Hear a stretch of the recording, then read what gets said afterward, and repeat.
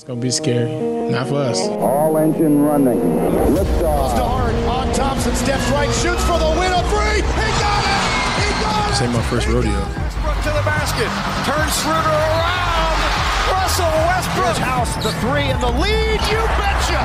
Covington, biggest shot of the game. And he hits it. The corner. P.J. Tucker. Gordon. Rich. And the monster slam. Now it's time to accomplish something together that we haven't accomplished before. We both understand that we have one common goal, and that's to win a championship. So let's get it. What's up, and welcome to another episode of Locked On Rockets, your daily podcast home for everything Houston Rockets basketball, part of the Locked On Podcast Network, your team every day. As always, I'm your host, Jackson Gatlin, native Houstonian and the founder/managing editor of ClutchCityControlRoom.com, your home for all things Houston hoops. You can follow me on Twitter at JT Gatlin, the show, of course, at Locked On Rockets, and the blog at ClutchCityCR. Now, joining us today to talk about Stephen Silas, Rafael Stone, and this new era of Houston Rockets basketball is none other than the podfather himself, Rockets Wire editor Ben Dubose. How's it going, Ben? Pretty well, Jackson. How are you? I'm doing pretty well, and I'm excited. You know, it feels like there's been quite a bit of, we'll call it just despair since the Daryl Morey. I would agree, especially, and just Rockets fans and even the media to an extent have been a little maybe downtrodden about what's been going on with the organization. But after today's presser with Stephen Silas and Rafael Stone being officially introduced into their new roles as head coach and general manager, this next era of Rockets basketball, I'm feeling a little bit more on the up and up because, frankly, it was a really positive press conference with Stephen Silas, which kind of carries the trend from the Mike D'Antoni era. Mike D'Antoni was a phenomenal press conference interview, and Stephen Silas, he blew me away. What about you? Yeah, I thought so. That was the phrase that Tad Brown, Rockets CEO, used when leading off the press conference talking about Stephen. And yeah, I thought he commanded the room. Well, the virtual room, of course, because no one's physically there at Toyota Center other than those three guys on the makeshift podium. But I really thought Silas, he had a great command of every subject. You could see how he aced their interviewing process. And, we need to remember that this is a guy who was second to Mike D'Antoni in 2016. And according to some reports, Daryl Morey actually wanted to hire him instead of Mike D'Antoni. I haven't been able to fully confirm that, but there's certainly been some things hinted at that Mike D'Antoni was then owner Les Alexander's preference. So it's not as if Stephen Silas is just someone brought in to the new era of Rockets. I know there's some frustration with the departures, Daryl, Mike D'Antoni. We've talked about, obviously, Tillman Fertitta, Patrick having a larger role. We all know the thorny subjects on Twitter that often come up. And I'm not saying that they're without merit. I understand where some of the pessimism has come from. But I think what gets lost, Stephen Silas is not just a product of the new era Rockets looking for someone to be a yes man, or whatever you want to call it. No, Stephen Silas was someone that Daryl Morey, back in the old Rockets, 2016, leading up to this great era, 2017, 2018, 2019, that we all want to get back to so desperately, Daryl Morey really liked Stephen Silas too. His resume is really strong. He has great endorsements from other players around the NBA, star players, that is, guys like Luka, Steph Curry, LeBron James, Kemba Walker. And I just thought, certainly he's got a great personality. He's very dynamic. You can see how engaging he is and why players want to play for him. But I also just like the X's and O's of what he said. Look, the Rockets are running out of time in terms of this window with James Harden, Russell Westbrook to win a title. They need to do, or at least try, different things to see if they can get over the hump. We heard him talking about more off-ball actions on offense, less isolation heavy, a little bit less switching, perhaps even mixing in a traditional big man. Overall, he kind of spoke in terms of diversification, making the Rockets more difficult to prepare for, less predictable was the term that he used. I don't know if it's going to work out, but what I think is pretty clear is the Rockets have given it a try, the Mike D'Antoni way. James Harden, first it was Harden and CP, then it was Harden and Westbrook. They've tried the D'Antoni way, and that's why I was in favor of potentially moving on. It's not even that Mike D'Antoni is a bad coach. He's not, Jackson. However, it just feels like you're in this limited time window, and the Rockets, they want to contend with James Harden. He's now 31 years old. You want to maximize that. look, they've tried it that way. And so it's not even a matter of saying that Mike D'Antoni is bad. You just want to hear that there's something else, another stone that you can turn and potentially look for some margin that you can exploit. Maybe a top 5 coach can get something elite out of this roster. Not saying that that's what Stephen Silas is. I'm just saying, what if? The theoretical upside is there. And so, he did all the great political leadership things. I can see why players would want to play for him. I can see why the executives, Tad Brown, Rafael Stone, Tillman Fertitta, were kind of captivated by him, it sounds like. But more than that, just tactically, from a basketball standpoint, I liked what he said. This is a team, the window is running out. They've tried it one way the last 2-3 years. Well, you can call it the 4 years of Mike D'Antoni, although that first year was a little bit different. But bottom line is they need to try to do some things differently if they're going to try and make one more title run at least out of the James Harden era. Stephen Silas seemed to have a plan. Let's see what happens. In Silas we trust. That's my new motto. It stings a little bit because, obviously that used to be the in Morey we trust mantra. Right. And in Stone we trust doesn't quite hit the same. So I'm rolling with in Silas we trust. And you talk about him, captivating the room. I thought one of his best responses was, the fact that he is a rookie head coach, technically a first-time, head coach, but he's had so many years of experience, and he's been an NBA lifer, being around the game, since he could walk, essentially, because of his father, Paul Silas. And his response to saying that he is a win now coach, I thought was so powerful. The fact that he has, it appears to be the utmost confidence in himself and his abilities as a coach and what he's going to attempt to get out of this roster. And you talked a little bit about, the X's and O's elements of what he discussed in the presser. And this happened multiple times but specifically the one that he hammered home was talking about in today's NBA, you can't have just one approach to the game, that you have to be able to give different teams different looks. And to me, that is a clear indicator that while small ball is something that I'm sure that he will be comfortable with coming off of, earlier in his career, spending time with the We Believe Warriors and Don Nelson, who, was one of the earlier iterations of a small ball roster, essentially, running a smaller group of guys on the court, spacing the game, playing at a faster pace, all those elements.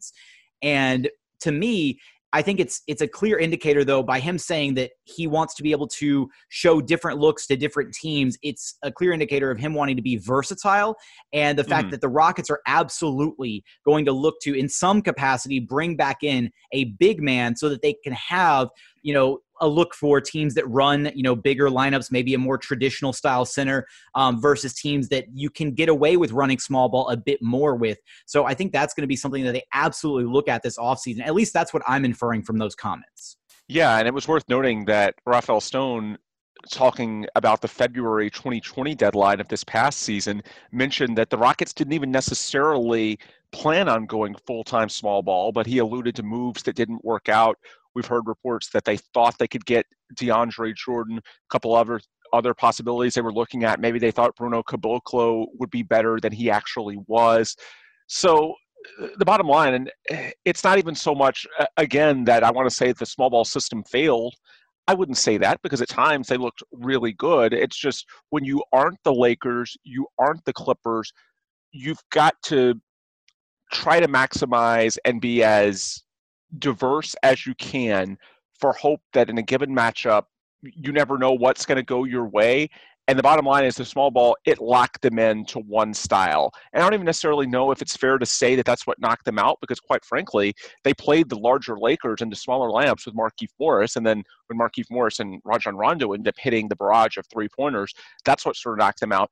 So we can go back and forth in terms of exactly whether it was the cause for their demise. But the bottom line is when you aren't the Lakers, when you aren't the Clippers, you aren't a super team, you don't have the LA market to help you get every sexy free agent that's available for the mid-level, the minimum, the buyouts, whatever it may be, then you've just got to leave yourself as many outs as possible. And the problem with the small ball, and it sounds like that even a year ago, Gerald Morey was aware of it, they just couldn't get the right pieces to line up. It locks you into one particular way. Whereas, we're not even saying that small ball can't work. It's just a matter of, okay, you need these other options so that if in a series it's not going your way, okay, then you can try something different. because the bottom line is that the Rockets are just not going to have the overwhelming talent advantage. This is not the Lakers. This is not the Clippers. They're going to have to sort of catch lightning in a bottle, and it's pretty tough if there's only one way that you can go about it. You're probably going to have to mix and match to get through the playoffs. And so, yeah, I was really encouraged. It sounds like they get it. And that's why, it's difficult to discuss, but not even saying that like Mike D'Antoni was wrong. I think some of it was they just couldn't get the pieces in last season that they wanted. Hopefully now they have a full off season. Apparently they can spend the mid-level exception. All of those things to me sound pretty promising. But yeah, I buy that they are going to try to do things differently. And again, when you're not the Lakers, you're not the Clippers, you sort of have to be creative, try a million different things to try and make up that gap. And it sounds like that's what Stephen Silas and Rafael Stone are open and willing and ready to do. Coming up, Ben and I are going to discuss the possible additions to Stephen Silas' staff now that Nate McMillan is unfortunately off the board after having signed with the Atlanta Hawks as an assistant over there. We'll get there in just one moment after a quick message from our friends over at Built Go. Whether it's a mental or physical wall, break through it with Go every day. Look, Built Go is the best workout gel on the market. It's kind of like 5-Hour Energy, but without that same crashing feeling that you get. Plus, it's natural, so it's way better for your body. They come in these little 1.5-ounce packages. You can toss it in your briefcase to take with you to work, put it in your golf bag through the back nine, or you can just keep it in your pocket just to get you throughout your day. Whether you're, at work, running errands, whatever it may be. It's kind of like drinking a Monster, but with just a third of the caffeine and significantly better results. They've got 3 delicious flavors: peanut butter honey, which is my personal favorite one of the 3. Just can't go wrong with it. Something about peanut butter and honey just belong together. They've got chocolate coconut, chocolate mint, and you can check it out. Just go to BuiltGo.com and use promo code LOCKED, and you'll get 20% off your very next order. So again, that's promo code LOCKED for 20% off at BuiltGo.com. Let's go.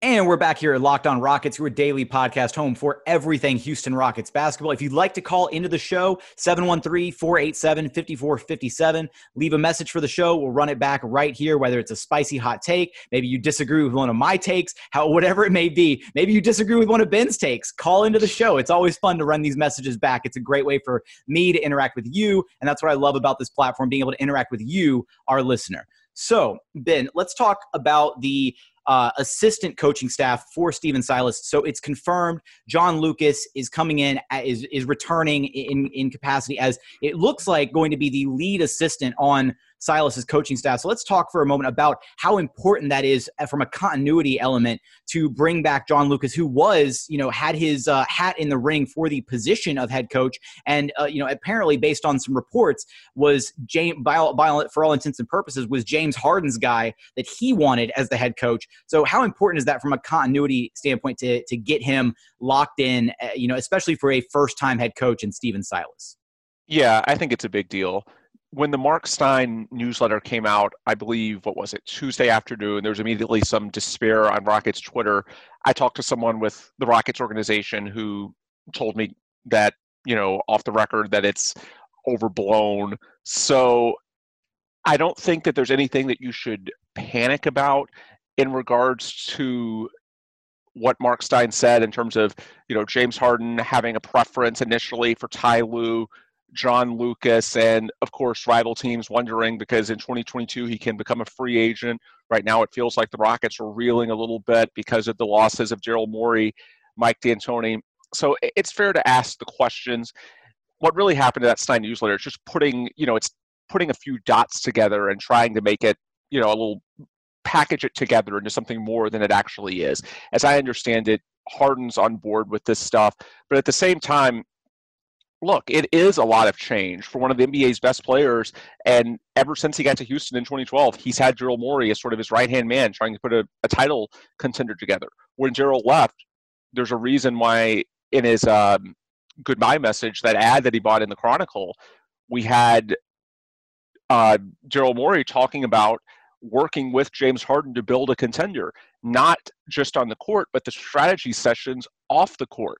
So that's sort of the relationship that James and Daryl had. Of course, James has gone out of his way to compliment Mike D'Antoni over and over again. D'Antoni had the belief to make him the full-time point guard that first year every time he's asked, James has had nothing but great things to say about Mike. And these are two guys, Mike and Daryl, that are two of the best executives in the game. They are respected for a reason. So it is a lot of change. And at the same time, while I do think that Stephen Silas and James Harden can build a relationship like he had with D'Antoni, again, there's a reason why Steph Curry, LeBron, Kemba, Luka, those types rave about Stephen Silas. At the same time, look, it is new for James. And even though James knows Rafael Stone, he has not been, I would guess, texting Rafael to the same extent that he has Daryl, because Daryl's been the guy for 8 years. So with all that change, I do think that ultimately James will be fine. And again, as I've said several times this offseason, he's under contract for at least 2 more years. So the soonest you even have to think about, okay, what if we need to do something different in terms of organizational philosophy? What if he wants out? Would be a year from now. It's not something you need to think about that much now at all. With that said, to have everyone on the right page going into the season, it would be a lot to expect him to deal with a new coach, a new GM, all this uncertainty in an organization that honestly under his tenure has been fairly stable. You had Kevin McHale the first 3+ years. You've had Mike D'Antoni the last 4. You had Daryl Morey the entire time. It's a lot. So when you factor in all that change to bring in someone that's clearly very close with James, they get along great on a personal level. They relate to one another. Of course, John Lucas has been the director of player development under D'Antoni the last 4 years. In my opinion, it's pretty important that they kept that bond. Certainly, I'm sure Lucas has it with the entire team that's been around. I've heard he has a great relationship with Russell Westbrook as well. But especially James is sort of the statesman of the franchise, the clear star. He's the most important piece in the organization. I think bringing Lucas back, not to say that he doesn't have his basketball merits. Clearly he does. I've heard good things about how he teaches them. He's familiar with D'Antoni's concepts, so he can kind of be a bridge between the D'Antoni system and whatever it is, the additional off-ball action it sounds like that Stephen Silas wants to implement, the defense going from the switching schemes to whatever the new principles are, et cetera, et cetera. I think Lucas can be of value there. He's been a head coach 3 different places, so clearly he knows what he's doing from an X's and O's tactical standpoint. But beyond that, just the relationships, I think it's big to give James Harden something to kind of feel good about amidst all this change. To me, that's why I love bringing back John Lucas. It gives some form of continuity in an offseason that's had so much upheaval. Now, in addition to John Lucas, there are some names as being reported by Jonathan Fagan of the Houston Chronicle, talking about Jeff Hornacek as a name that has been mentioned, was mentioned earlier alongside Nate McMillan as interesting candidates for the Rockets to potentially pursue to add on to Stephen Silas's staff. Nate McMillan, as we already mentioned, is now unavailable, having been signed to the Atlanta Hawks staff. Now, 2 more names that were mentioned by Jonathan Fagan are former NBA player Desagna Diop. I feel like I always butcher this name, but I think I'm getting close there. And then Will Weaver, who's actually Texas State alum and has spent some time with the 76ers as an assistant coach and is currently over in Australia right now, I want to say. Yeah, working with the Sydney Kings. So a couple names there mentioned, but you talk about the continuity aspect, and I want to throw this name out there. The Rockets have an opening now that John Lucas has been moved up to the assistant coaching level. They have an opening for their head of player development position, and it was reported by Kelly Iko that Rafer Alston has some interest in potentially coming back and rejoining the organization in some capacity. But another name that I want to throw out to you that could potentially be a guy who maybe steps into that head of player development role, who's been with the organization before, Harden's former trainer, Irv Rowland. Yeah, I think that's a very interesting name, and I think it goes with exactly what I was saying and what we were both saying about the role of continuity and why that's so big for John Lucas and what it means for James Harden. Now, Russell Westbrook was not there when Irv Rowland was in Houston, but I believe they have a quality relationship. And I think when you're looking at filling out the end of the bench spots, that's a possibility. We've heard Rafer Alston thrown out by Kelly Iko a week ago as someone having interest in the Rockets. Those are more developmental types. Not that I'm downplaying their role, but at the end of the day, it sounds more like what you're looking for is those top spots. We heard Stephen Silas. I actually asked him about it in the press conference about what he's looking for. And the 2 things he kept going back to were experience and diversity of thought. So it sounds like obviously experience. You're looking at the Hornacek tier, the assistant coaches that you named that Fagan reported that are current coaches or have recently been in the NBA. And then, of course, you get to the end of your bench, and those are sort of lottery tickets. And so some of it, I think you can tie into diversity of thought. Is there different ways that you can look at doing things? Again, when you're the Rockets, you have to be creative. You're not the Lakers, the Clippers. You don't have the overwhelming talent advantage, et cetera, et cetera. So I think besides that, if you can use one of those spots for the benefit of continuity, then, or some sort of good vibes, so to speak, then yeah, there's value in that. Not that I'm diminishing Irv Rowland's basketball acumen, but again, you're just looking to sort of strategically fill these spots as best you can to check a lot of boxes. And so just as John Lucas checks a box on a personal level, if you're going to have, a deep staff, not just the assistants, we're talking about the guys in the second row as well, then sure, you can look and explore doing something that may make your stars happy. I think that makes a lot of sense. I would be interested in going down that road if that's something, especially that James Harden wants. As far as the names that you listed, I know he's the most high profile, but the reason I'm interested in Hornacek is that when you think back to his career with the Jazz and then his stints with the Suns and the Knicks, this was someone who was known for off-ball movement. And I know there was the whole triangle experiment to a degree, and of course, everything in New York, that's just a cluster from a roster standpoint. It's tough to make anything work there. It's always a cluster from a roster standpoint. Yeah, exactly. So I don't know how much to depend on him. But the bottom line is, if there's one sort of theme that runs through Hornacek the player and those Utah teams that he played on, and of course Rockets fans hated, and then his offenses with the Suns and the Knicks, those were not isolation-heavy teams. You had a lot of at least attempted off-ball movement. And so you combine that with the comments from Stephen Silas today about running more actions, not having the isolation-heavy, just stand around, making them more diverse and harder to prepare for. I think you can sort of see, not just with words, but with actions, if they're trying to get a deal done with Hornacek, and hopefully they do. Now, I know they also wanted Nate McMillan, but honestly, I have a tough time being too frustrated when I really think about it with McMillan going to Atlanta. I know some have said, well, would Tillman have spent or whatever? No, I think the bigger factor, as many people pointed out on Twitter, is that Lloyd Pierce is not exactly on strong footing in Atlanta as far as the head coach, and Nate McMillan's only 56 years old. You can easily see a scenario where Nate McMillan becomes head coach of the Hawks. You can't see a scenario where if Nate McMillan comes to the Rockets, that Stephen Silas gets let go anytime soon. So I would wager, McMillan would never say that on the record, but I would bet that that's probably a factor. And honestly, if I were in his shoes, I'd probably do the same damn thing if I wanted to get back to being a head coach as soon as possible.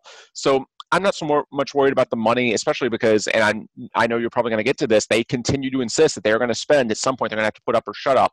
So I don't think they're going to go cheap this offseason. They look like absolute fools if they did, given what they continue to say.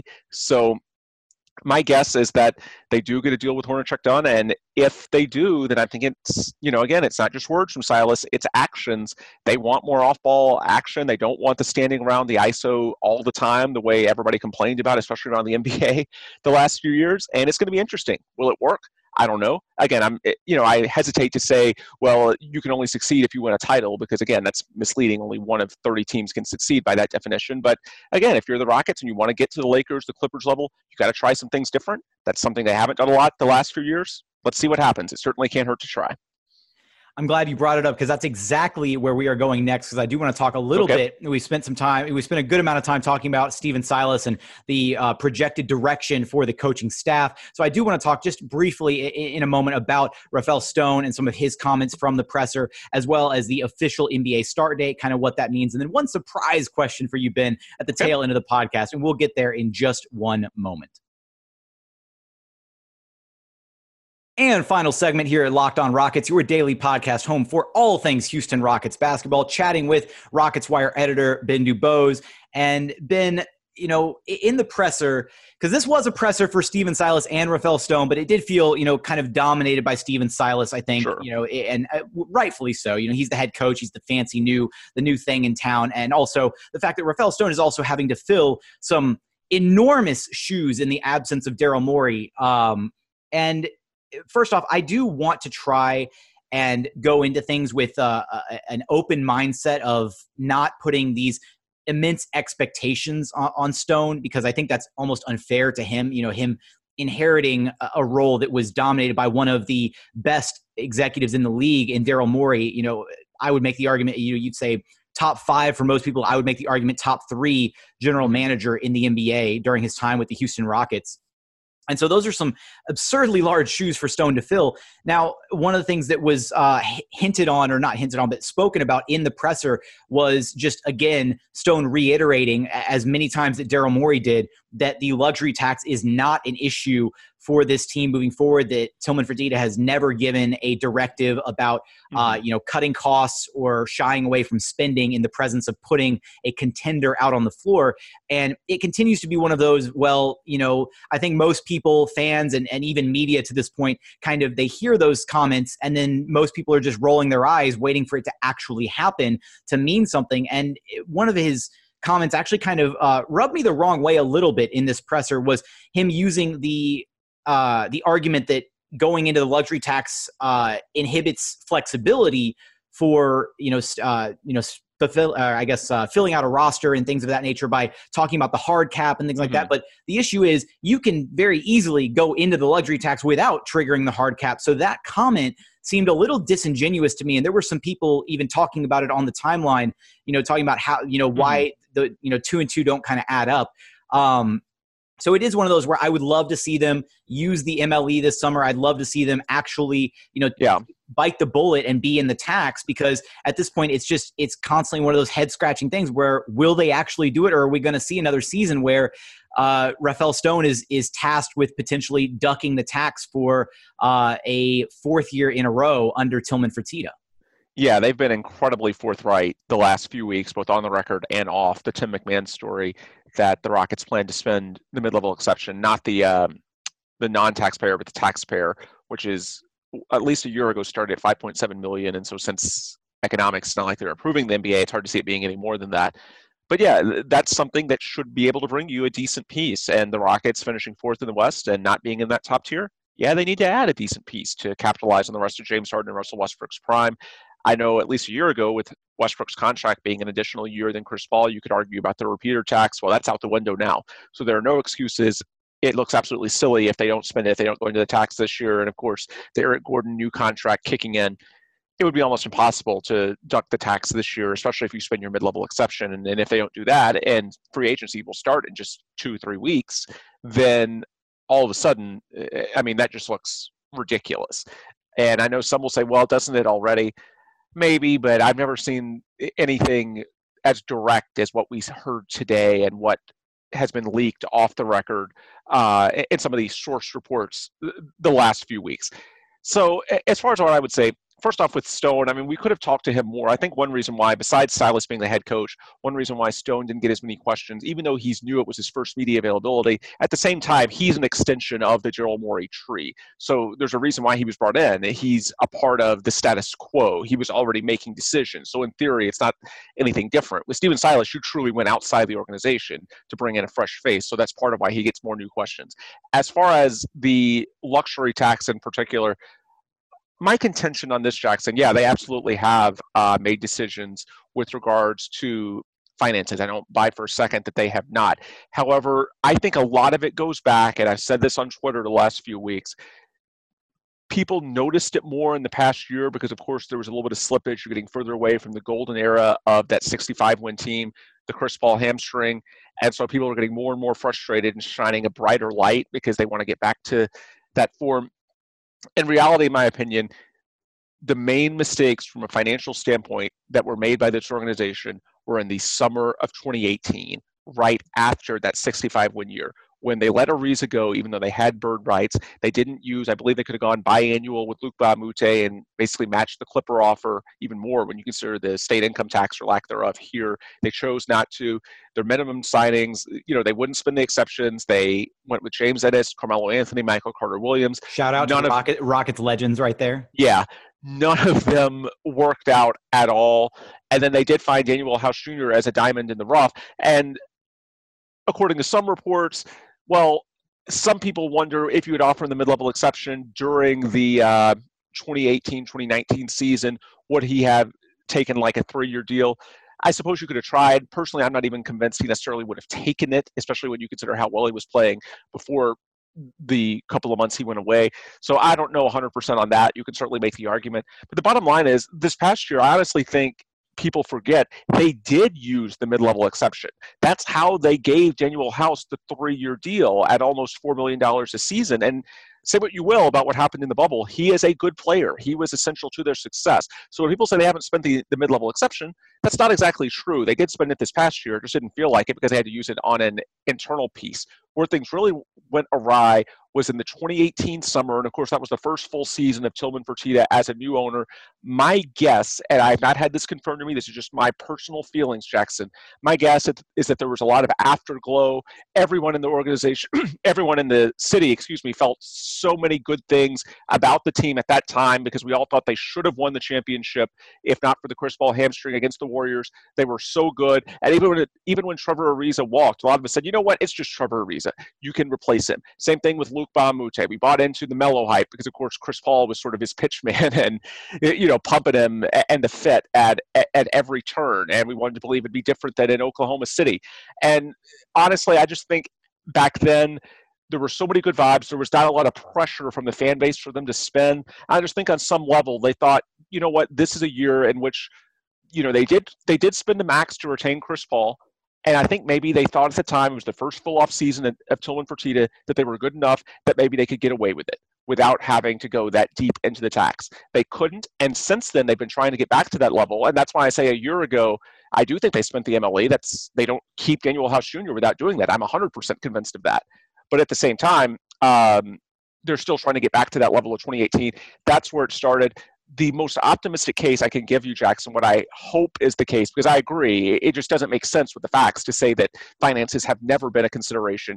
The most optimistic spin I can put on it, and I'm hoping this is the case, is that in 2018, there was just sort of this hangover, this afterglow from how good they were at the time. They made some mistakes then. They did not spend as aggressively as they should have. And now, they're realizing those mistakes. We've heard them say that they're going to spend the mid-level exception, which is really encouraging. Hopefully they go out and do it. I'm not saying that we should throw a parade, even if they do, because it doesn't absolve them of the prior mistakes. I'm just trying to explain sort of a train of thought as to, why and when this went awry originally and why it might be different now. My hunch is that they've sort of learned now. I get this frustrating because they don't want to go on the record and say that that's what happened. No one likes to admit their mistakes. My guess, just me to you, I think that's probably what happened a couple of years ago. They've learned from it, and hopefully they spend more aggressively as they say they will this offseason.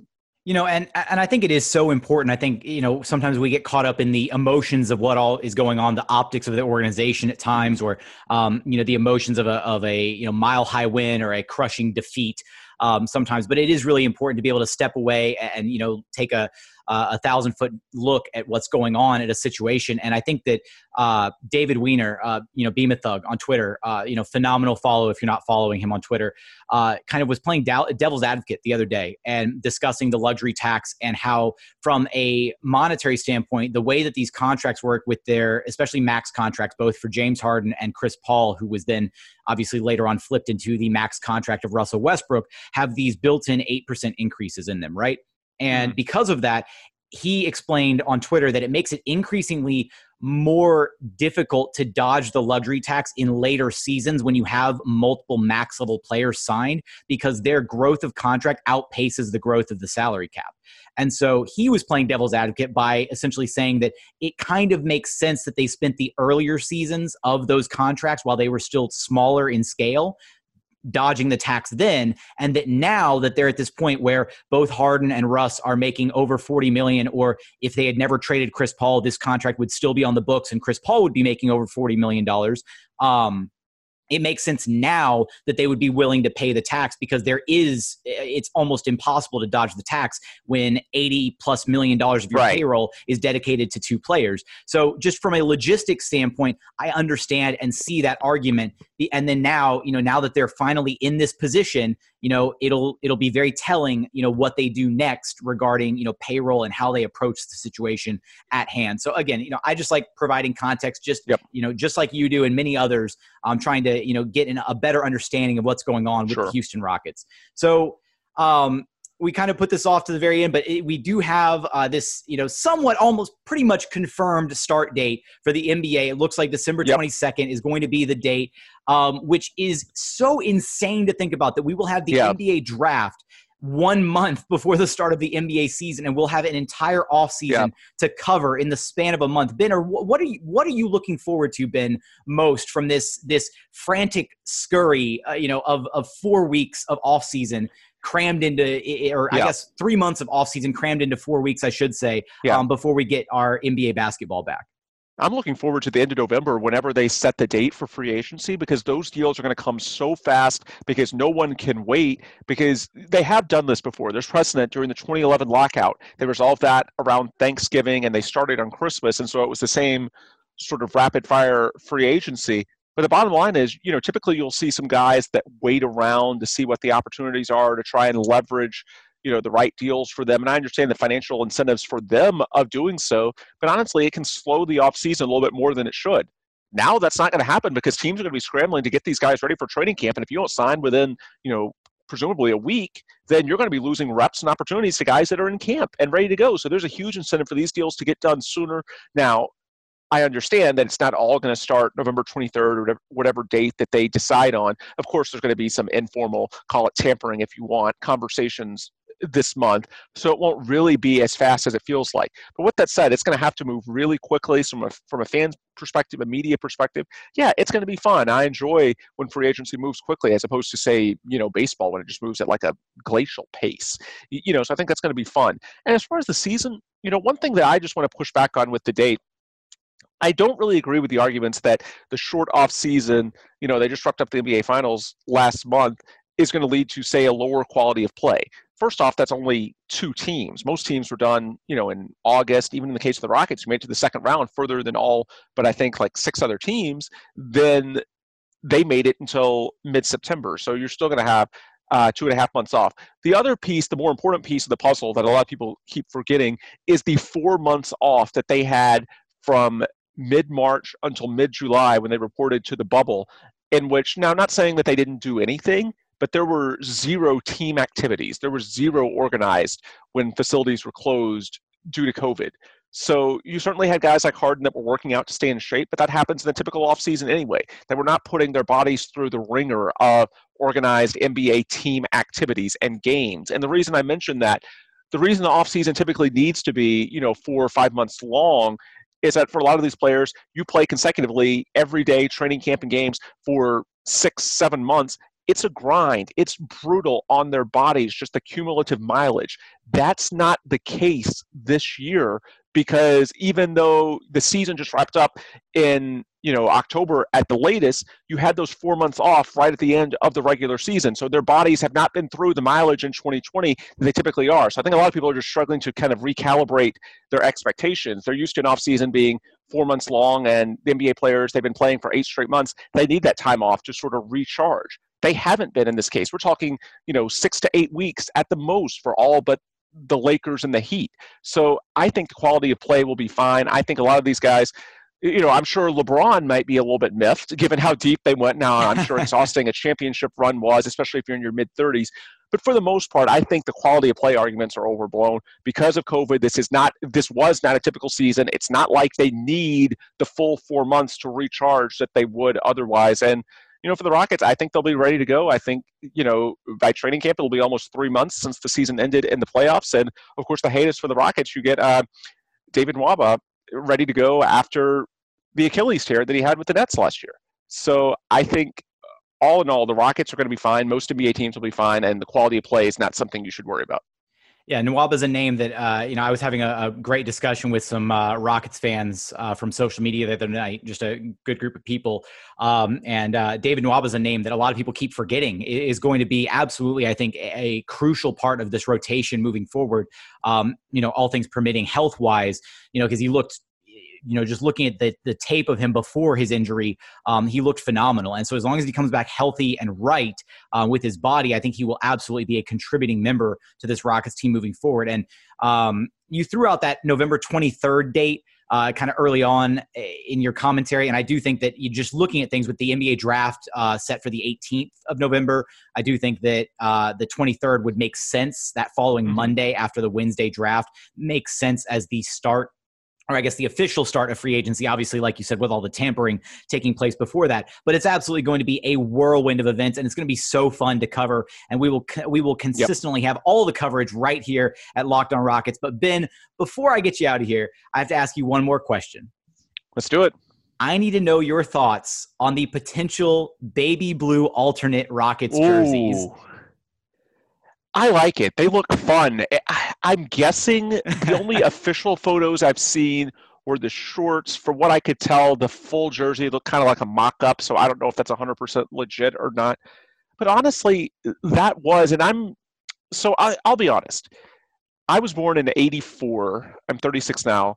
So my most diehard years were actually those navy blue pinstripes. Now, of course, I was a fan during the championship years, 94, 95, but I was 10 and 11 while I watched the games. It wasn't like I had a true knowledge and appreciation, the depth like I do now until, the blue jerseys, which were kind of, I think, 96 through 2002, something like that. So those were basically my teenage years. Those were when, and say what you will about the jerseys being not aesthetically the most pleasing in the world. And of course, the end of that era, they started tailing off a little bit. It was the end of the Hakeem years, et cetera, et cetera. I get it. But for me, Jackson, I'm assuming the baby blue is going to be sort of tied in with, now I know the jerseys were navy blue, but there was some baby blue in that scheme of the late 90s. To me, those were some fun basketball teams. They didn't win it all, but I enjoyed Barkley's tenure here. Of course, the launch of the Steve Francis era, the end of Hakeem, and it was my formative years sort of becoming a Yao's rookie year. Yao's rookie year, he rocked those jerseys. So good point. Yeah, that's a great recall as well. So for me, I like him. It's an era that, again, I understand why a lot of people don't like those uniforms, but for me, it's a lot of fun times. And I'm guessing, I have no idea what the blue jersey would represent if they were not some sort of tie to that, because of course the Rockets, red is their dominant color throughout history. We understand that. But yeah, I have a soft spot for that era because that's when I was first becoming, truly a diehard fan. I think a lot of players, a lot of great Hall of Famers wore those jerseys, the names we just rolled off. So it's very unconventional. It'll be new, but personally, Jackson, I'm on board. They look pretty fun. And at the end of the day, look, this is sports. Let's have fun. And I think it'd be a nice kind of paying homage to an interesting era, if nothing else, of Rockets basketball. Absolutely. Sports are fun. It should be fun. It's fun to talk about. It's fun to enjoy and experience. And, Anthony Duckett from over at Space City Scoop actually threw out that, he kind of was getting almost like Oiler vibes a little bit from the baby blue color scheme. So maybe there's a little bit of that tied into it. But it's going to be interesting to see what they do. And honestly, as long as we move on from, I wasn't super against the white alternates, the H-Town NASA inspired jerseys. I wasn't super against them, but moving on to another, especially a fun-looking alternate like this one, I'm completely on board with it. So I think you and I are sharing the same opinion there. But I appreciate your thoughts on that. I wanted to save that one for last, just because I'm kind of throwing that as the sneak question for any of my guests, because I want to hear the opinions on them, because I feel like I'm going to get that one person who's like, oh, I hate them. They're awful. Yeah.